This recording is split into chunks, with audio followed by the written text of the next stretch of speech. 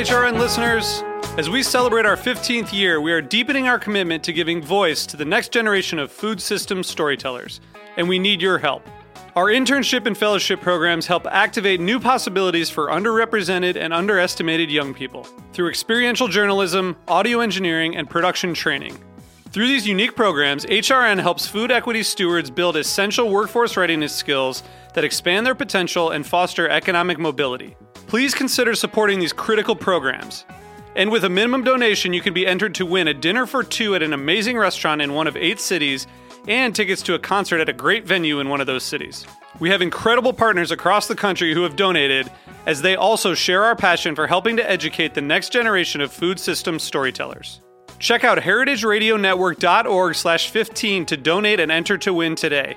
That's heritageradionetwork.org/15 to donate and enter to win today. And make sure you donate before March 31st. Thank you. You're listening to Heritage Radio Network. Since 2009, HRN podcasts have been exploring the wide world of food, beverage, and agriculture. Learn more at heritageradionetwork.org.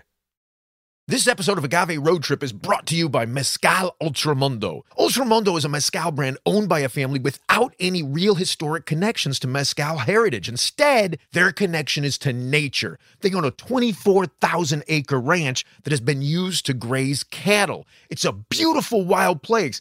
Everywhere you turn, it's a sea of quiotes. Fresh quiotes, old quiotes, fallen quiotes, just sprouting quiotes. And specifically from Maguey Lamparillo, variety that takes something like 15 to 18 years to reach maturity. Now, there's a lot to talk about with this brand, but I'm reluctant to do that because whatever I say will divert your attention from what I believe is the truly important story, those 24,000 acres of wild agave.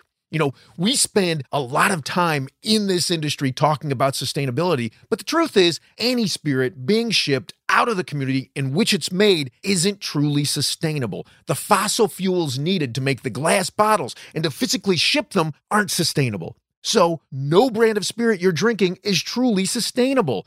I tend to instead look for practices that move us as an industry, move us as a species closer to sustainability. And Ultramundo's harvesting practices are a great example of exactly that. The experts who visited their ranch have suggested that so long as they limit their annual harvest to no more than 80% of what reaches maturity, they'll have a self-sustaining supply of this long-growth agave.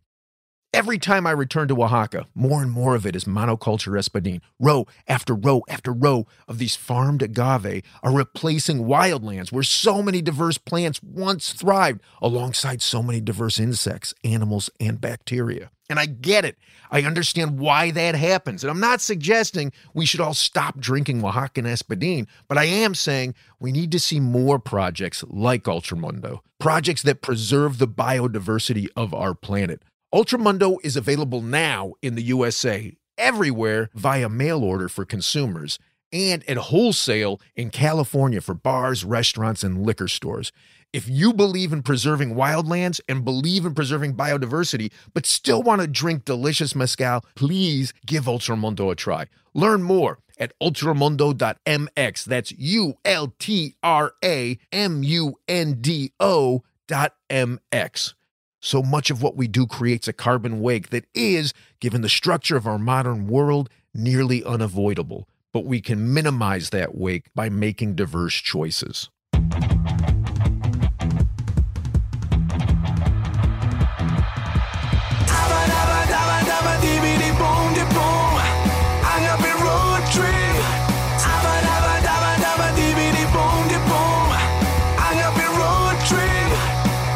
I'm Lou Bang. I am Chava Periwan. And this is Agave Road Trip, the award-winning, critically acclaimed podcast that helps Green Gags bartenders better understand agave spirits, and rural Mexico. And today we're talking about the one thing that makes everybody drink mezcal.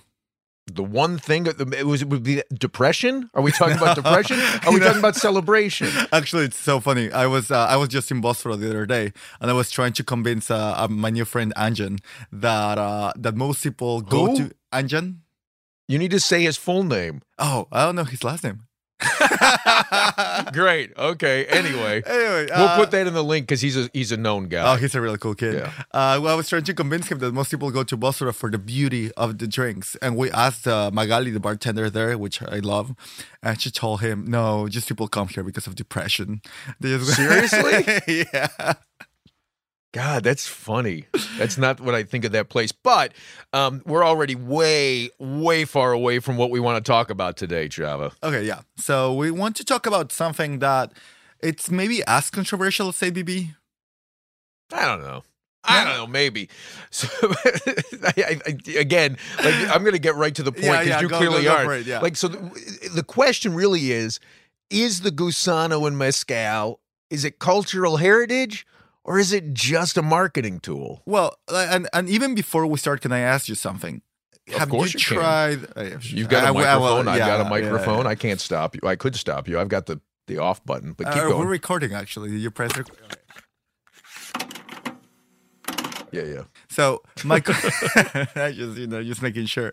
It's a lot of energy. So, have you tried a mezcal with gusano with worms in it? And we're going to discuss that maybe worm is even a misconception later on, that you found to be tasty. Yeah, absolutely. I've tried more than one. Yeah. So it's even then important that it's part of our cultural heritage? God, that's a great question. So, I would say no, but the mezcal geeks, right? The bubble that we tend to walk around in and sometimes be shunned by, they would say it is, right? Like that it's part of our heritage, or that it's important that it's part of our heritage to respect it. Yeah, exactly that. That like it is. Okay, so this gets back to that whole Pachuga versus Gusano versus barrel aging, like what's allowed and what isn't allowed. And I'm putting like there are air quotes around the word allowed.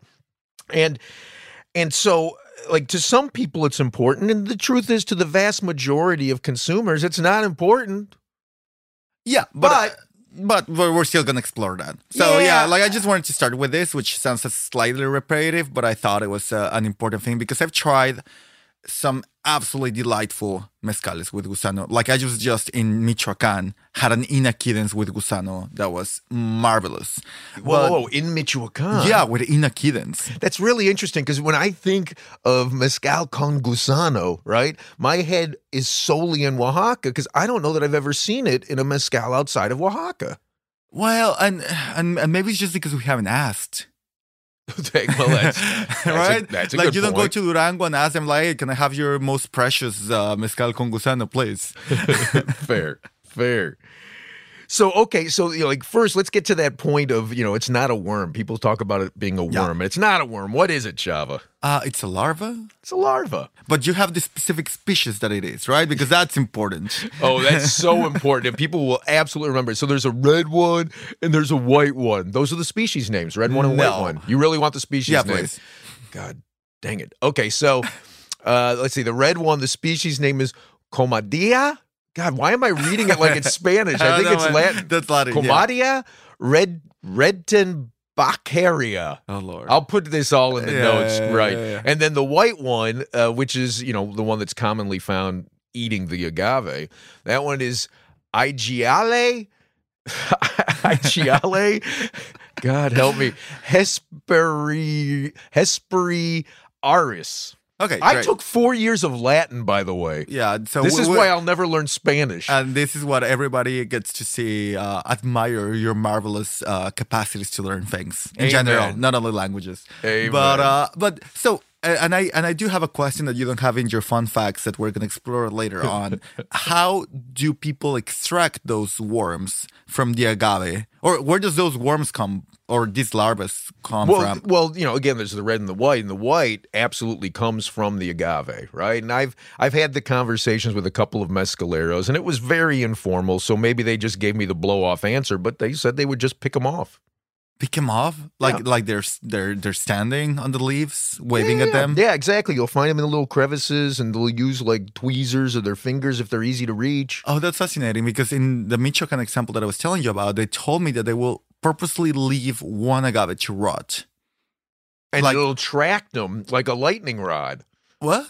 It'll attract the larva. It will rot, so it will be full of larvae. Yeah. And I'm guessing this is the agave that had a quiote to it. Yeah. So it rots, and then they go to it, and they extract a lot of the worms. And I think that's another important thing, because I think a lot of people tend to see one bottle with one worm, right? And it's sort of like the concentration of the worm flavor.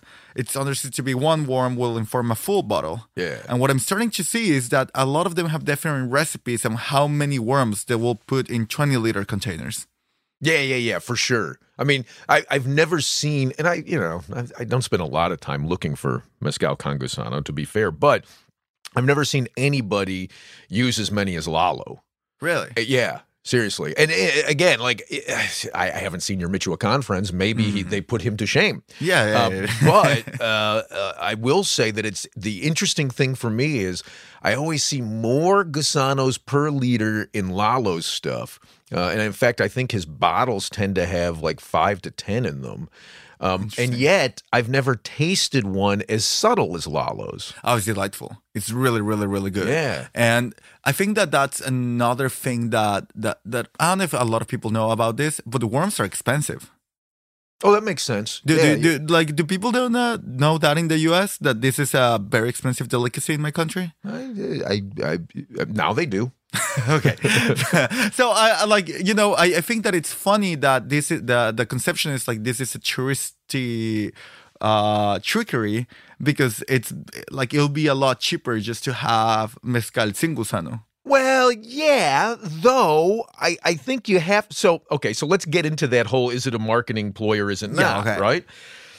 So without question, it was something that they did for marketing, right? Like when it was commercial, without question, it was used as a marketing narrative by, what was this company? Back in the 1950s, this brand called Mezcal Gusano de Oro. That was how they tried to distinguish themselves from other mezcales. Okay. But you know, it's sort of a false narrative as well, right? So this is the story that you keep hearing, is that, it's only a marketing tool. And it was started by this guy, Jacobo Lozano Paez, for Mezcal Gusano de Oro back in 1950. And this is the story that I keep seeing online over and over again. Yeah, but it's not true.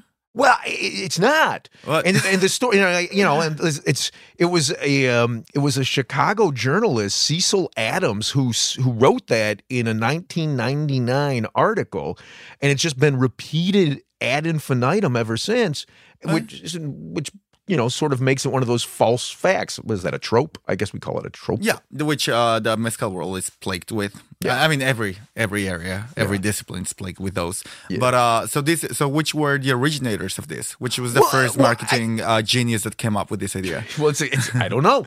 But what I do know, the reason I know that this is just wrong is because, he says 1950 when in fact the trademark for the brand Gusano de Oro was established in 1948, and then you can go back even further, and there was another brand called Legítimo. Did I pronounce that?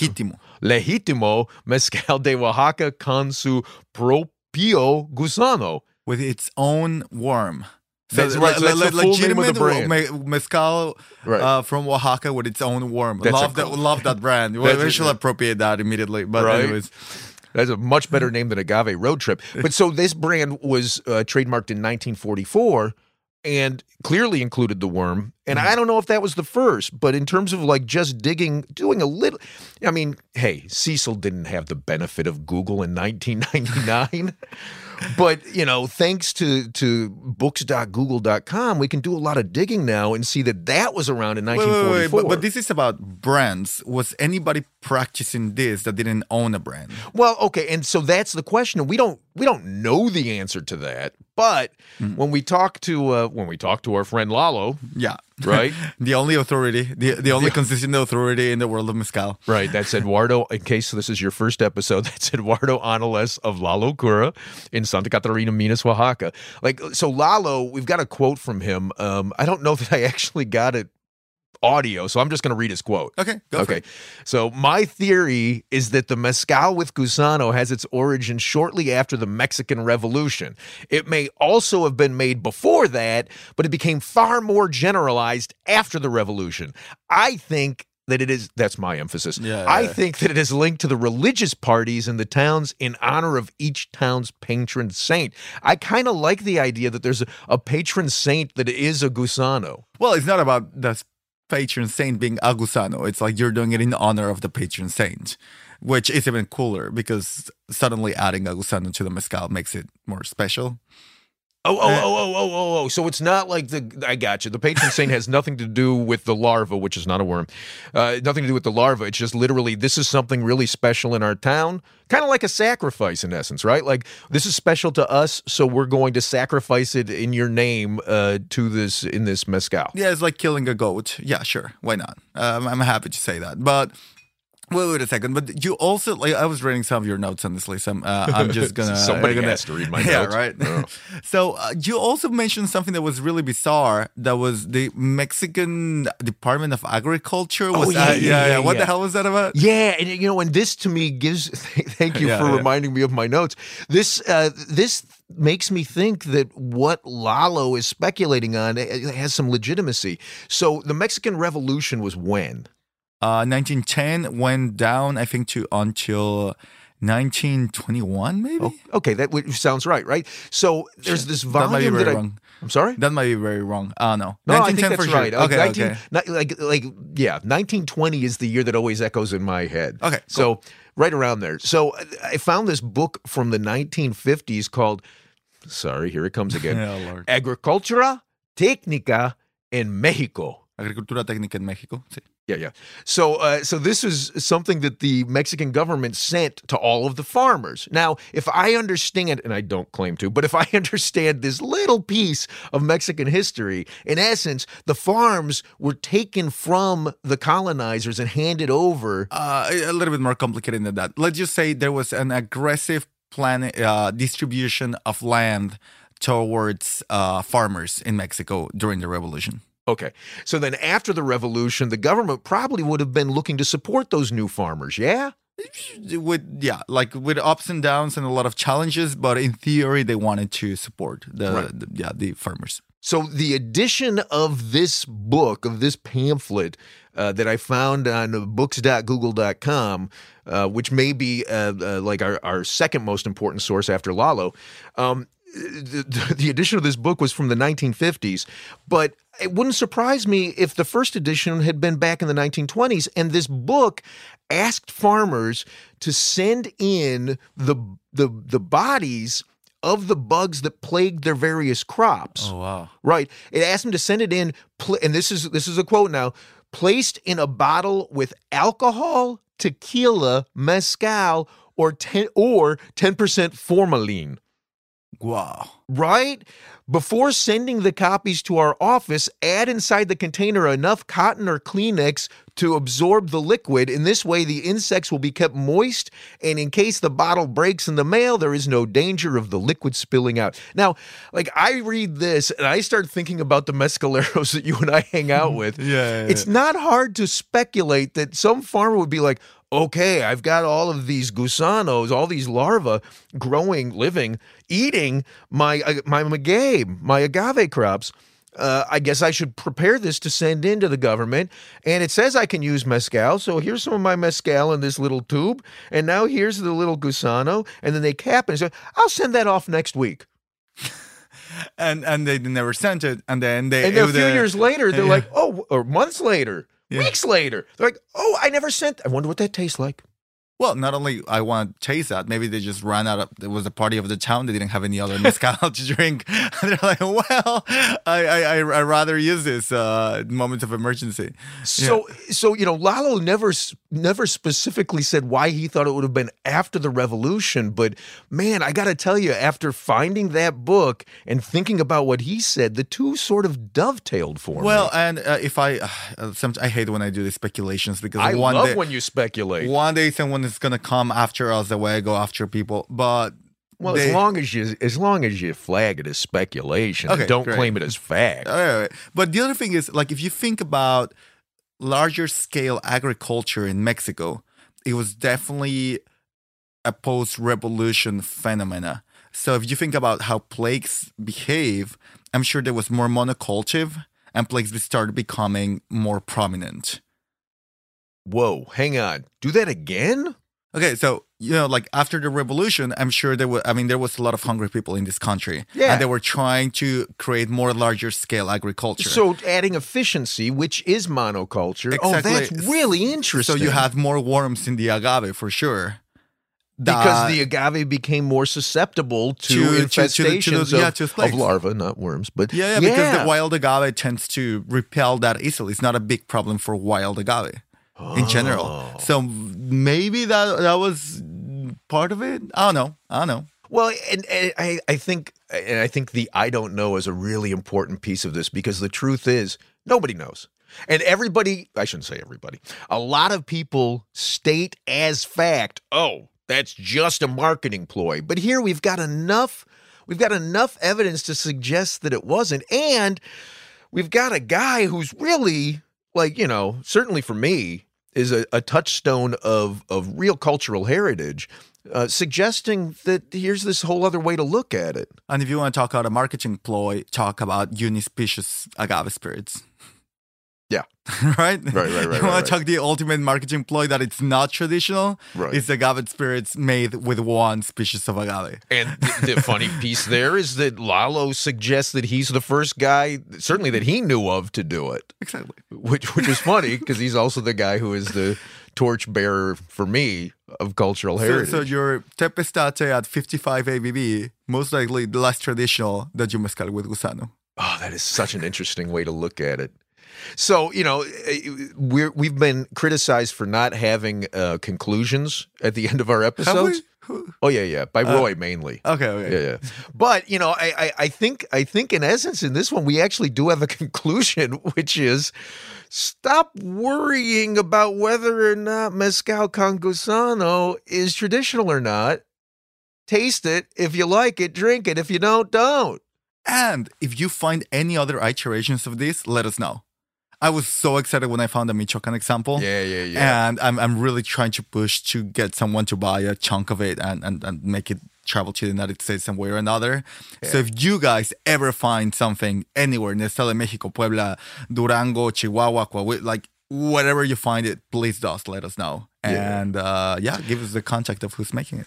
And while we certainly know about all the other bugs, your Chumaline pal and everything that's in it, I think we should just hold that for their own separate episodes. Yeah, I think they're specific enough for justifying a new episode. Well, then I guess that's it for this episode, Chava. Always a pleasure, Señorito Lu. Right back at you. Adios. Hasta pronto.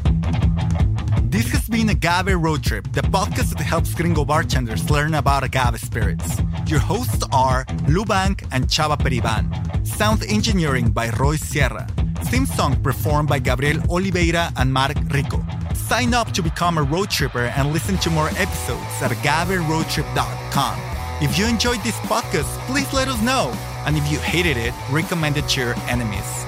You can also find us on Facebook and Instagram. Lou is in charge of our social media, so if he happens to sound like an old man, forgive him. He is one.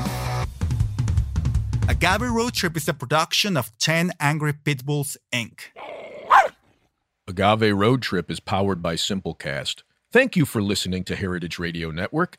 Heritage Radio Network is food radio supported by you. For our freshest content, subscribe to our newsletter. To subscribe to the Heritage Radio Network newsletter, enter your email at the bottom of our website, heritageradionetwork.org. Connect with Heritage Radio Network on Instagram and Twitter at @heritage_radio. You can also find Heritage Radio Network at facebook.com/Heritage Radio Network. Heritage Radio Network is a nonprofit organization driving conversations to make the world a better, fairer, more delicious place. Heritage Radio Network couldn't do that without support from listeners like you. Become a part of the food world's most innovative community today. Subscribe to the shows you like, tell your friends, and please join the Heritage Radio Network family by becoming a member. To become a member of the Heritage Radio Network, click on the beating heart at the top right of our homepage. Heritage Radio Network can become addictive. Programming you hear on Heritage Radio Network can drive you to eat, drink, and listen to more programming on Heritage Radio Network. If it drives you to drink, please do not drink and drive. Drink responsibly. Eat responsibly too. And listen to Heritage Radio Network responsibly. To listen to Heritage Radio Network responsibly, wear protective earbuds. While wearing protective earbuds, do not drive or walk. Sit in a comfortable chair. If that comfortable chair has a hard seat, please remember to get up and stretch every 30 minutes. If you get up and stretch every 30 minutes, do not stretch beyond your abilities. Stay within your defined stretching capacity and consult a doctor who specializes in stretching. If you do not have a doctor, listen to all the shows on the Heritage Radio Network. There has to be at least one doctor among the Heritage Radio Network podcast hosts. Thanks for listening.